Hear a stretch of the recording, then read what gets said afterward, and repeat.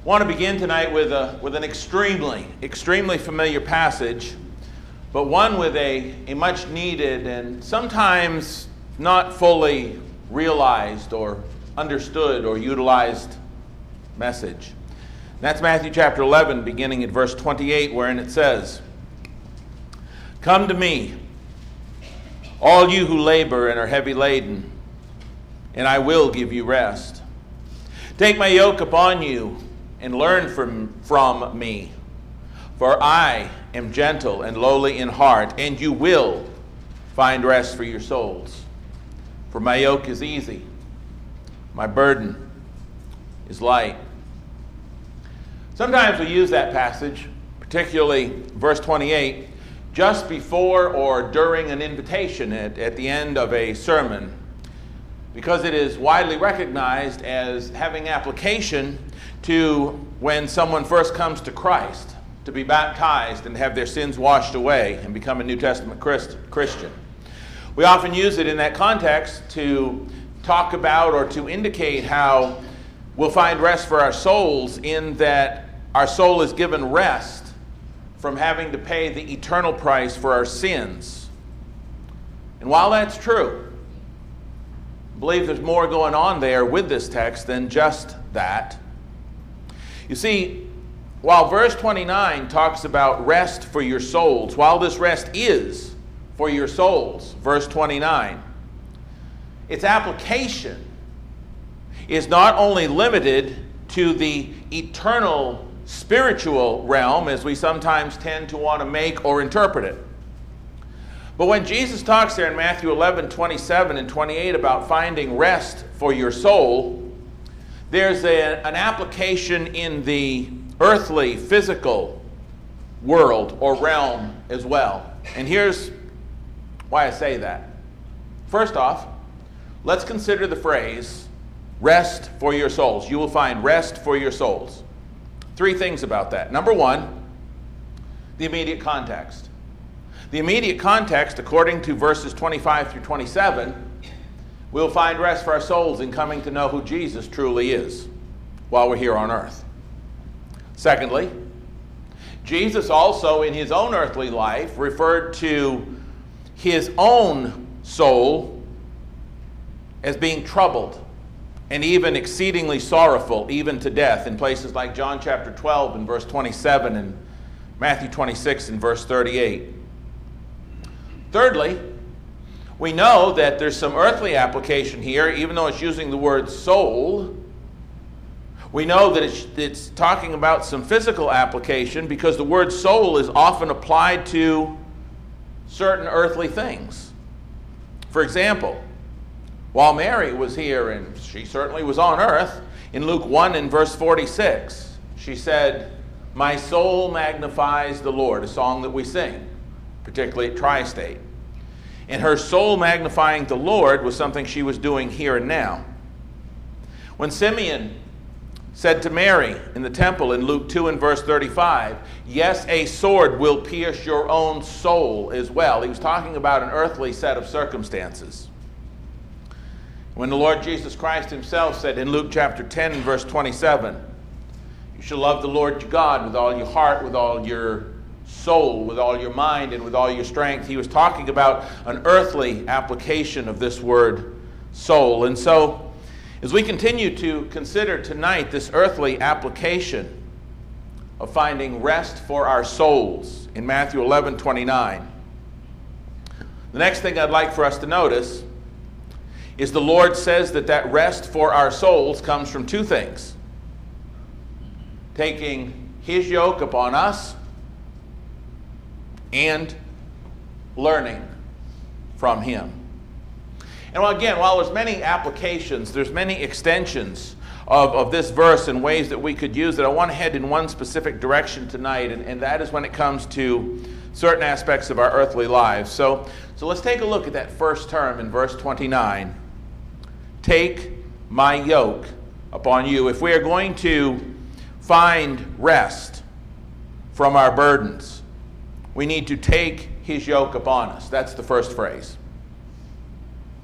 You see, finding rest for our souls in this life, finding that spiritual rest and finding that peace and that joy and that comfort and that happiness and that contentment and that fulfillment begins, as we know, by coming to Christ. Having our sins washed away, having that burden taken. That's where it begins. But then it continues when we take his yoke up on us. What does that mean? It means this. When we come to him and we lay down, as it were, or we exchange our everyday earthly cares and burdens and worries and sorrows to take his yoke. In other words, to take up his service, to join him in the effort he's trying to take care of. We know what that is. That's spreading the kingdom. Jesus put it another way in the Sermon on the Mount, the same idea. If you back up with me to Matthew chapter 6, again, a very familiar passage, but we see this same truth here in Matthew chapter 6 and verse 25 of how contentment comes by laying our earthly cares and worries on him and taking up his spiritual yoke. And if we do that, he'll take care of us. And that's the message he'd already preached in the Sermon on the Mount in Matthew chapter 6. Beginning at verse 25, we know this text. It says, "Therefore I say to you, do not worry about your life, what you will eat or drink, about your body, what you'll put on. Isn't life more than food, and the body more than clothing? Look at the birds of the air. They neither sow nor reap nor gather into barns, and yet your heavenly Father feeds them. Are you not of more value than they? Which of you by worrying can add 1 cubit to his stature? So why do you worry about clothing? Consider the lilies of the field, how they grow. They neither toil nor spin. And yet I say to you that Solomon in all his glory was not arrayed like one of these. Now, if God so clothes the grass of the field, which today is and tomorrow is thrown into the oven, will he not much more clothe you, O you of little faith? Therefore, do not worry, saying, what shall we eat, what shall we drink, or what shall we wear? After all these things the Gentiles seek, and your heavenly Father knows you need all these things. But seek first the kingdom of God and his righteousness, and all these things shall be added to you." What's the message? The message is, if we come to Christ, we lay all of our needs and cares and burdens upon him, and just take up his yoke, and we be concerned about his business, he'll take care of ours. In very general terms, that's how those two line up. If we trust him enough to put his heavenly business of seeking and saving the lost and serving the church of the kingdom first, he will make sure to take care of our earthly business and all that goes with it, and we don't need to concern ourselves with it. Doesn't mean we don't have to go out and work when we have a job. That's not what that means. Question is, do we really believe that? Do our lives really reflect that?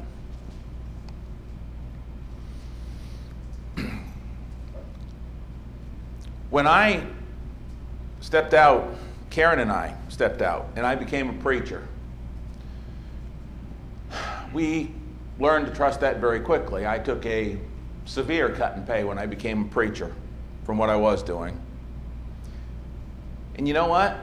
Through all these years of preaching since 2001, God's taken care of us. Taken care of us very well. Even though, you know, like I said, I took a heavy pay cut and we thought, how are we going to do this? And is it even possible? And we did it. Thank you, God. And that doesn't mean I'm rich or anything, because I'm not, as far as American standards. But the point I'm trying to make here is that now I don't worry about it. I look back and I say, you know what? God's taking care of me. I'm 63 years old. He's taking care of me. He's taking care of me when I didn't see how it was going to happen. So I don't worry about it much. Sort of like when I became a Christian. One of the things that I learned to do real quick, as I've told you before, is drive the speed limit. And I set my cruise down and I drive the speed limit. Now I don't have to worry about cops. We were out somewhere the other day and we saw like 4 cruisers in a matter of like 20 minutes. It's like, okay, I don't care. I don't care if there's one in every U-turn, in every place between here and Tulsa. They ain't going to bother me. It's kind of cool. You see these guys coming up behind you and they're doing, you know, like 75, 80 miles an hour. And they top the hill. You know, the brakes come on because they, you know, radar detector goes off. I just drive by and smile. I don't have to worry about it. I don't think about it. And this is the same thing that God wants us to understand. If we'll just put his kingdom first, we don't even have to worry about some of this other stuff. If we'll bring him our burdens and lay them down, and we'll take his yoke up and worry about getting his business done, then he'll take care of the rest. And what that does is that brings us to and sets us up for the second term in Matthew 11:29, the one I really want to get to and spend the rest of the evening discussing, wherein Jesus offers us rest for our souls. And that second term is we get rest from our souls when we learn from him and his lowly, gentle example how to truly find and experience rest for our souls. The rest for our souls that Jesus obviously had and enjoyed. Jesus was at peace. He was at rest. Now, he didn't have it easy, but he was at rest with it all. He was at peace with it all. And he wants to show us how to do that. And he says the way that you're going to do that is by following my example, learning from me. You know, we all know the verses like James chapter 1, verses 2 and 3. Consider it all joy, my brethren, when you encounter trials of various kinds, knowing that the testing of your faith produces perseverance. We know those verses. We know verses like Luke 6:22 and 23, which says, blessed are you when men hate you, and when they exclude you, and when they revile you, and when they cast out your name as evil for the Son of Man's sake. Rejoice in that day and leap for joy. For indeed your reward is great in heaven, for in like manner their fathers did to the prophets. We know that verse. We know passages like Matthew 5 and verse 44 that say, but I say to you, love your enemies, bless those who curse you, do good to those who hate you, and pray for those who spitefully use you and persecute you. But brethren, we know those things are hard. Let's be honest. We know they're hard. It's tough to do. Okay? It really is. It is incredibly hard. Some might even say impossibly hard, because when people do those sorts of things and they exclude and they revile and they hate and they do all these things because we're Christians, because we're trying to do what the Bible says, you know, the first response, I mean, we're human beings. The first response is to get defensive. The first response is to say, how can you say that? And I mean, we do. It is incredibly difficult, let's be honest, it is incredibly difficult to rejoice when we're being reviled. It is hard to be happy when we're being hated.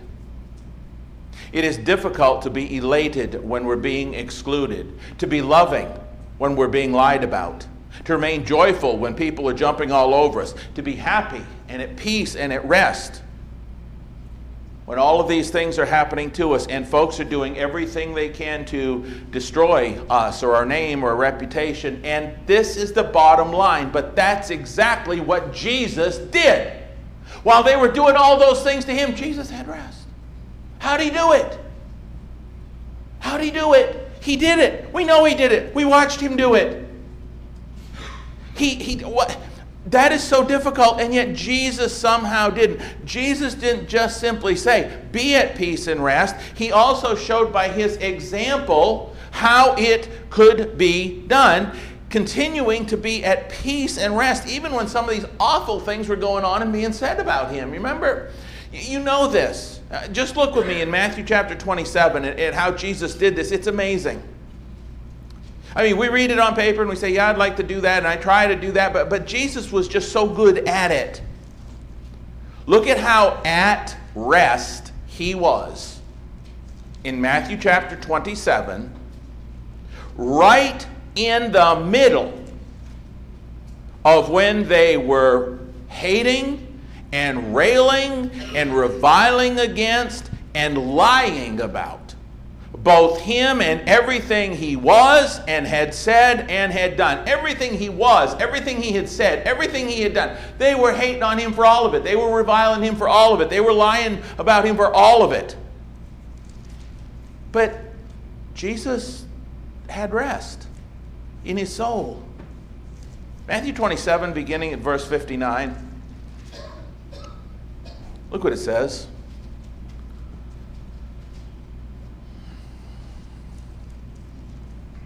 I'm sorry. Let me go back there. Matthew 26. I don't know why I put 27 down. 26. My bad. Matthew 26, verse 59. Now the chief priests, the elders, and all the council sought false testimony. They went looking for paid liars to lie about him. All the council sought false testimony against Jesus to put him to death, but found none. Even though many false witnesses came forward, they found none. But at last 2 false witnesses came forward and said, "This fellow said, I am able to destroy the temple of God and to build it in 3 days." They're trying to undermine everything he said and did. The high priest arose and said to him, "Do you answer nothing?" Jesus just stand there. They're trying to undo everything he did. They're trying to unsay everything he said. They're lying about what he said. Jesus just standing there. The high priest says, "Do you answer nothing?" Even the high priest can't believe how much peace and rest Jesus has got. "What is it that these men testify against you?" Jesus kept silent. The high priest answered and said to him, "I put you under oath by the living God. Tell us if you are the Christ, the Son of God." Jesus said to him, now think of all the things Jesus could have said. Think of all the things that Jesus could have said. He could have said, "That's not what I said. These guys are not telling the truth." Jesus could have come at this so many ways, but what did he say?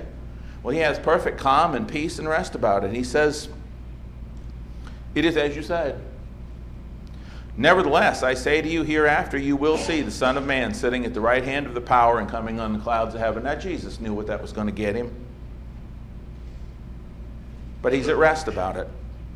Then the high priest tore his clothes, saying, "He's spoken blasphemy. What further need do we have of witnesses? Look, now you've heard his blasphemy. What do you think?" And they said, "He's deserving of death." And they spat in his face, and they beat him, and they struck him with the palms of their hands, saying, "Prophesy to us, Christ. Who's the one who struck you?" I mean, they are laying into him hardcore.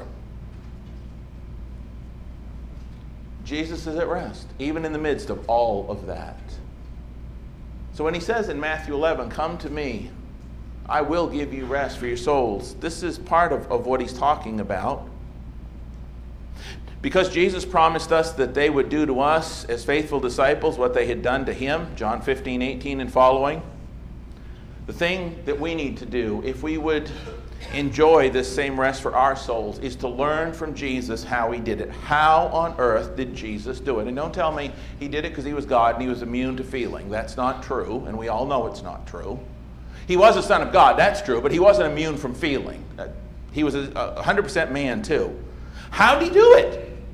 That's the key. If we can just boil this down and say, that's how he did it, then I can, from his example, I can learn from him and I can find that rest for my soul in the midst of those kind of turmoils. Jesus, how did you do it? The answer is very simple. 1 Peter chapter 2 is the answer. We don't need to go to 18 different verses. 1 Peter chapter 2, beginning at verse 21. Here's how he did it. This is our example. This is the one we learn from in order to have rest for our souls. "For to this you were called," 1 Peter 2, verse 21, "because Christ also suffered for us, leaving us an example that you should follow his steps, who committed no sin, nor was deceit found in his mouth." Yeah, but how did he do it? "Who, when he was reviled, did not revile in return." Fine, but how did he do it? "When he suffered, he did not threaten." Okay, but how did he do it? Here it comes. "But committed himself to him who judges righteously." That's it. That's how he did it. That's it. It's that simple. He committed himself to him who judges righteously. Okay, so what does that mean exactly? Okay, that's how he did it, but what does it mean? I'm going to tell you one of the things it means. Jesus knew that he did not have to deal with those people or their lies or seek to defend himself in this life. Why? Because he knew that in the end, God was going to take care of it. He committed himself to God. He understood that God, in the end, was going to take care of it all. And he didn't have to deal with it while he was here on earth. He knew that in the end, that those who did such things were going to have to face every single one of them before his all-knowing, all-seeing, all-powerful Father in heaven. He knew that they were going to have to face those things before his Father in heaven, before whom there is no creature hidden from his sight, but all things are naked and open to the eyes of him whom we must give account, Hebrews 4 and verse 13.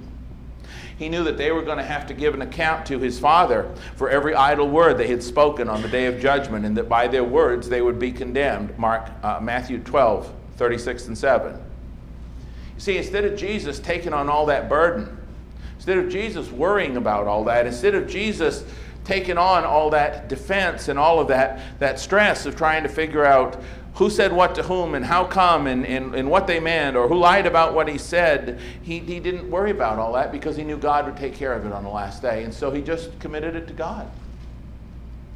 And he had no burden. He knew his Father would take care of it. He knew that and obviously, I mean, Jesus, I'm not saying Jesus not involved in the judgment. He is. I'm saying while he was here in earthly form, he didn't have to deal with it, because he knew that it would be taken care of. He knew God on the last day would deal with it perfectly, righteously. And therefore, as I said, he didn't have to deal with it, be burdened by it, trouble over it, or even pay any attention to it whatsoever, to what they were saying. He didn't even have to pay any. It's like me, I don't pay any attention anymore when I see a cop sitting in the middle of the road. I don't worry about it. Why? Been taken care of.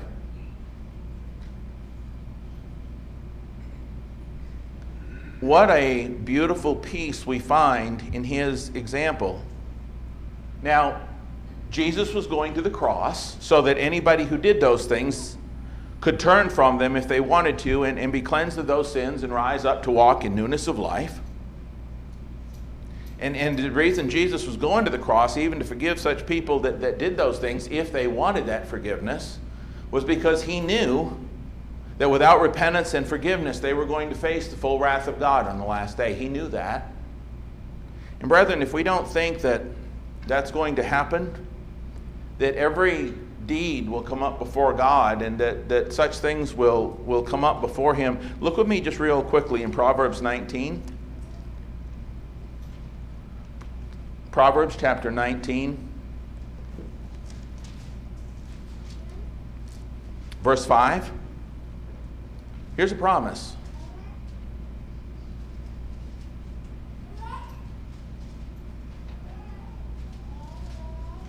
Proverbs 19 and verse 5. A false witness will not go unpunished, and he who speaks lies will not escape. Look at verse 9. A false witness will not go unpunished, and he who speaks lies shall perish.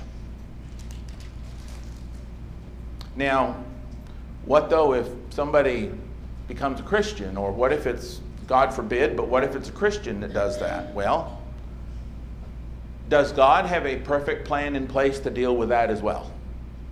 An absolutely flawless, perfect plan, a 100% righteous, 100% all-seeing, 100% totally perfect plan to deal with that. Does he? God still got a plan for that? So either way,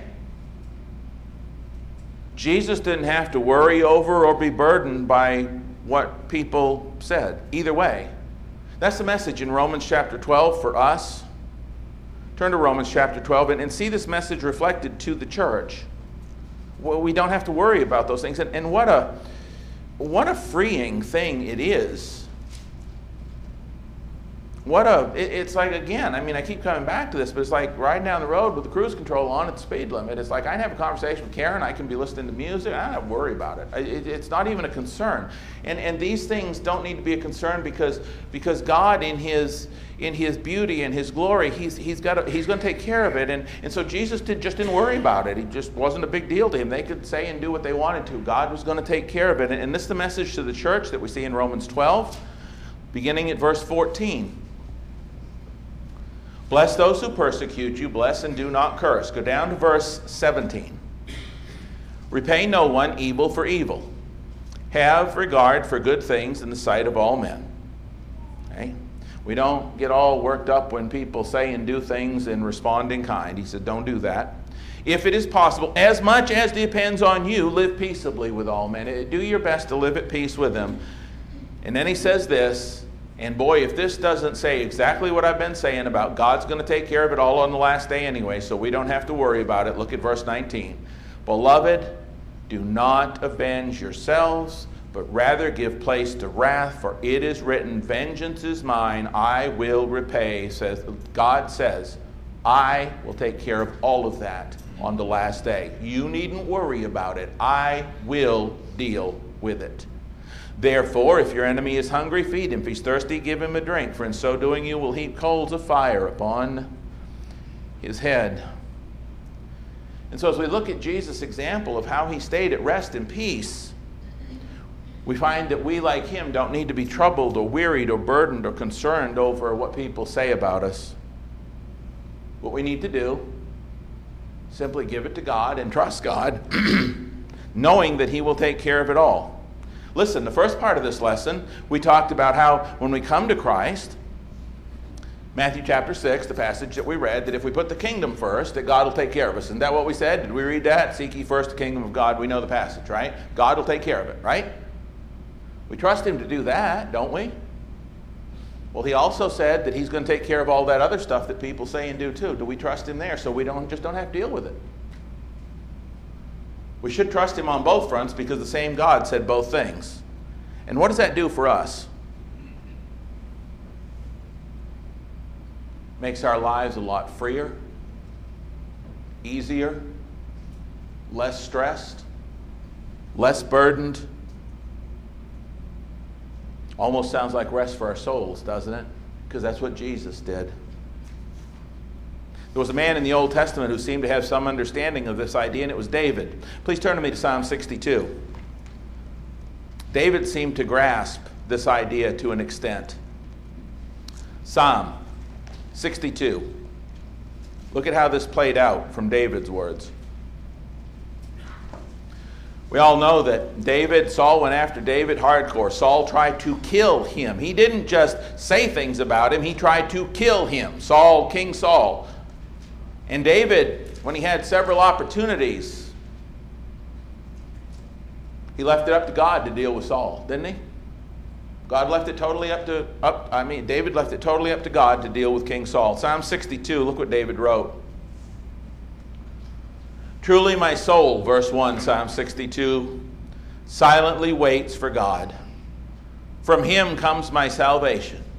He only is my rock and my salvation. He is my defense. I shall not be greatly moved. How long will you attack a man?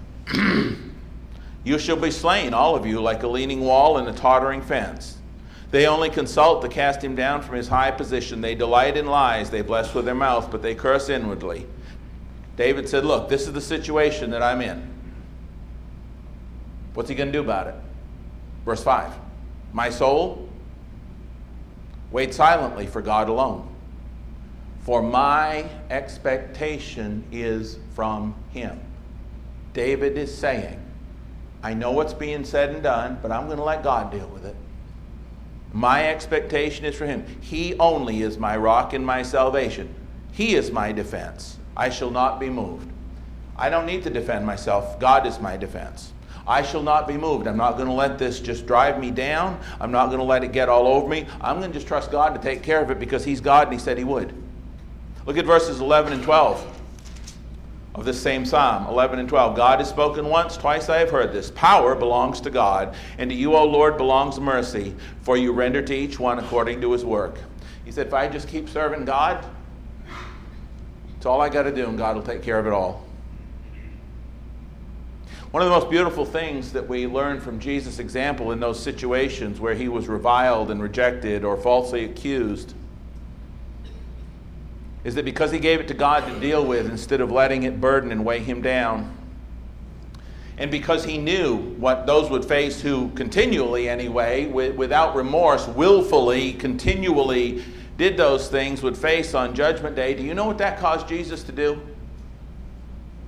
It led him to do something so much more soul-freeing and so much more rest-providing than ever becoming overburdened with all of that pain and anger that would have caused him if he didn't trust God to take care of it. You know what he did instead? He prayed for them. Instead of worrying about what they were saying about him, he got to saying things about them to God. Father, please forgive them. They don't know what they're doing.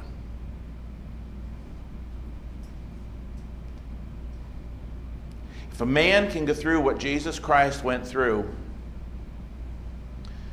and he can endure all those things and be headed up to the hill to be crucified, and through busted teeth and a bloody face can mutter out to God, Father, please forgive them, for they know not what they do. That's a man at rest right there. I'm telling you, that's a man at peace.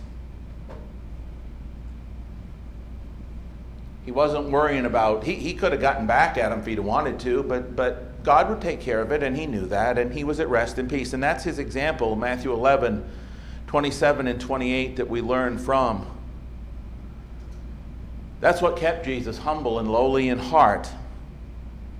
It's also what kept him from being heavily burdened by some of those false accusations made about him. He knew that God would take care of it. He trusted God. He trusted God to keep his promise, that he would see everything and take care of it all. And so what that did one more time, that freed him. That gave him rest. It freed him up to live, to serve God. Freed him from all of it. And he told us in Matthew 11, 28 through 30 that we could enjoy that same sort of freedom if we'd only learn from his example. How do we do it? We come to him. We come to him, lay it all down. Give it to God. That person that's really irritating you, let it go. Give it to God. Say, God, I know you got this. I know that you have perfect. You know everything. You know intentions. You know whether it was on purpose. You know whether it wasn't. You know the hearts. You know the souls. You know every thought and intention of the heart. You know so much better than I do, God, about this person and this situation. So you know what? I'm not messing with it. I'm just giving it to you. I'm letting that burden go. I'm coming to you and I'm laying it all down. Come to me, all you who are weary and heavy laden, and these things are pressing down on you. Come to me, all ye who are weary and heavy laden, and you will find rest for your souls. Take my yoke upon you and learn from me. Learn how I did it, Jesus said. And tonight we've learned how Jesus did it. He knew God would take care of it, and so he just let it go. And he wasn't carrying all that hurt and pain and anger. He just simply took up the yoke. He took up the mission, and he moved forward without worrying about all that other stuff other people were doing. That's Matthew 11, 27 and 8. One small application of it.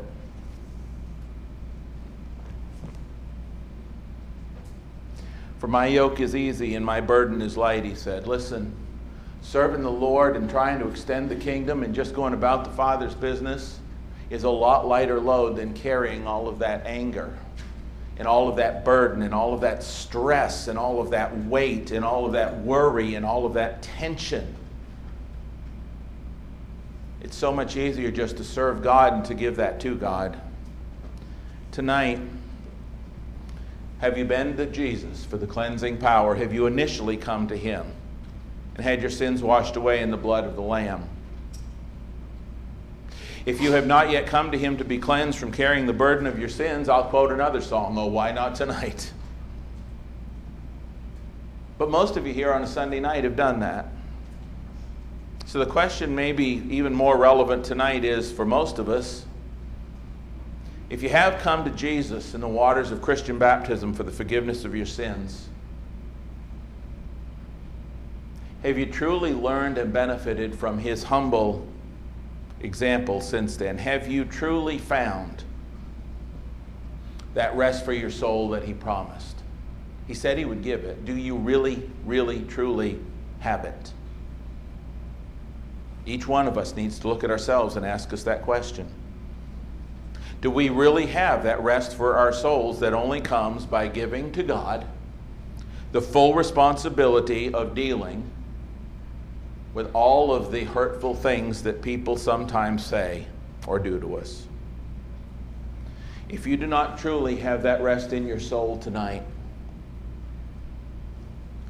isn't it time you just gave those burdens up and laid them down at the foot? Come to me, all you who are weary and heavy laden. Isn't it time to haven't you been burdened long enough? Aren't they getting just too heavy to bear? Aren't they just driving you into the ground? Isn't it time you just left them at the foot of the cross, like you did the day that you left your sins there when you were buried with him in baptism for the forgiveness of your sins?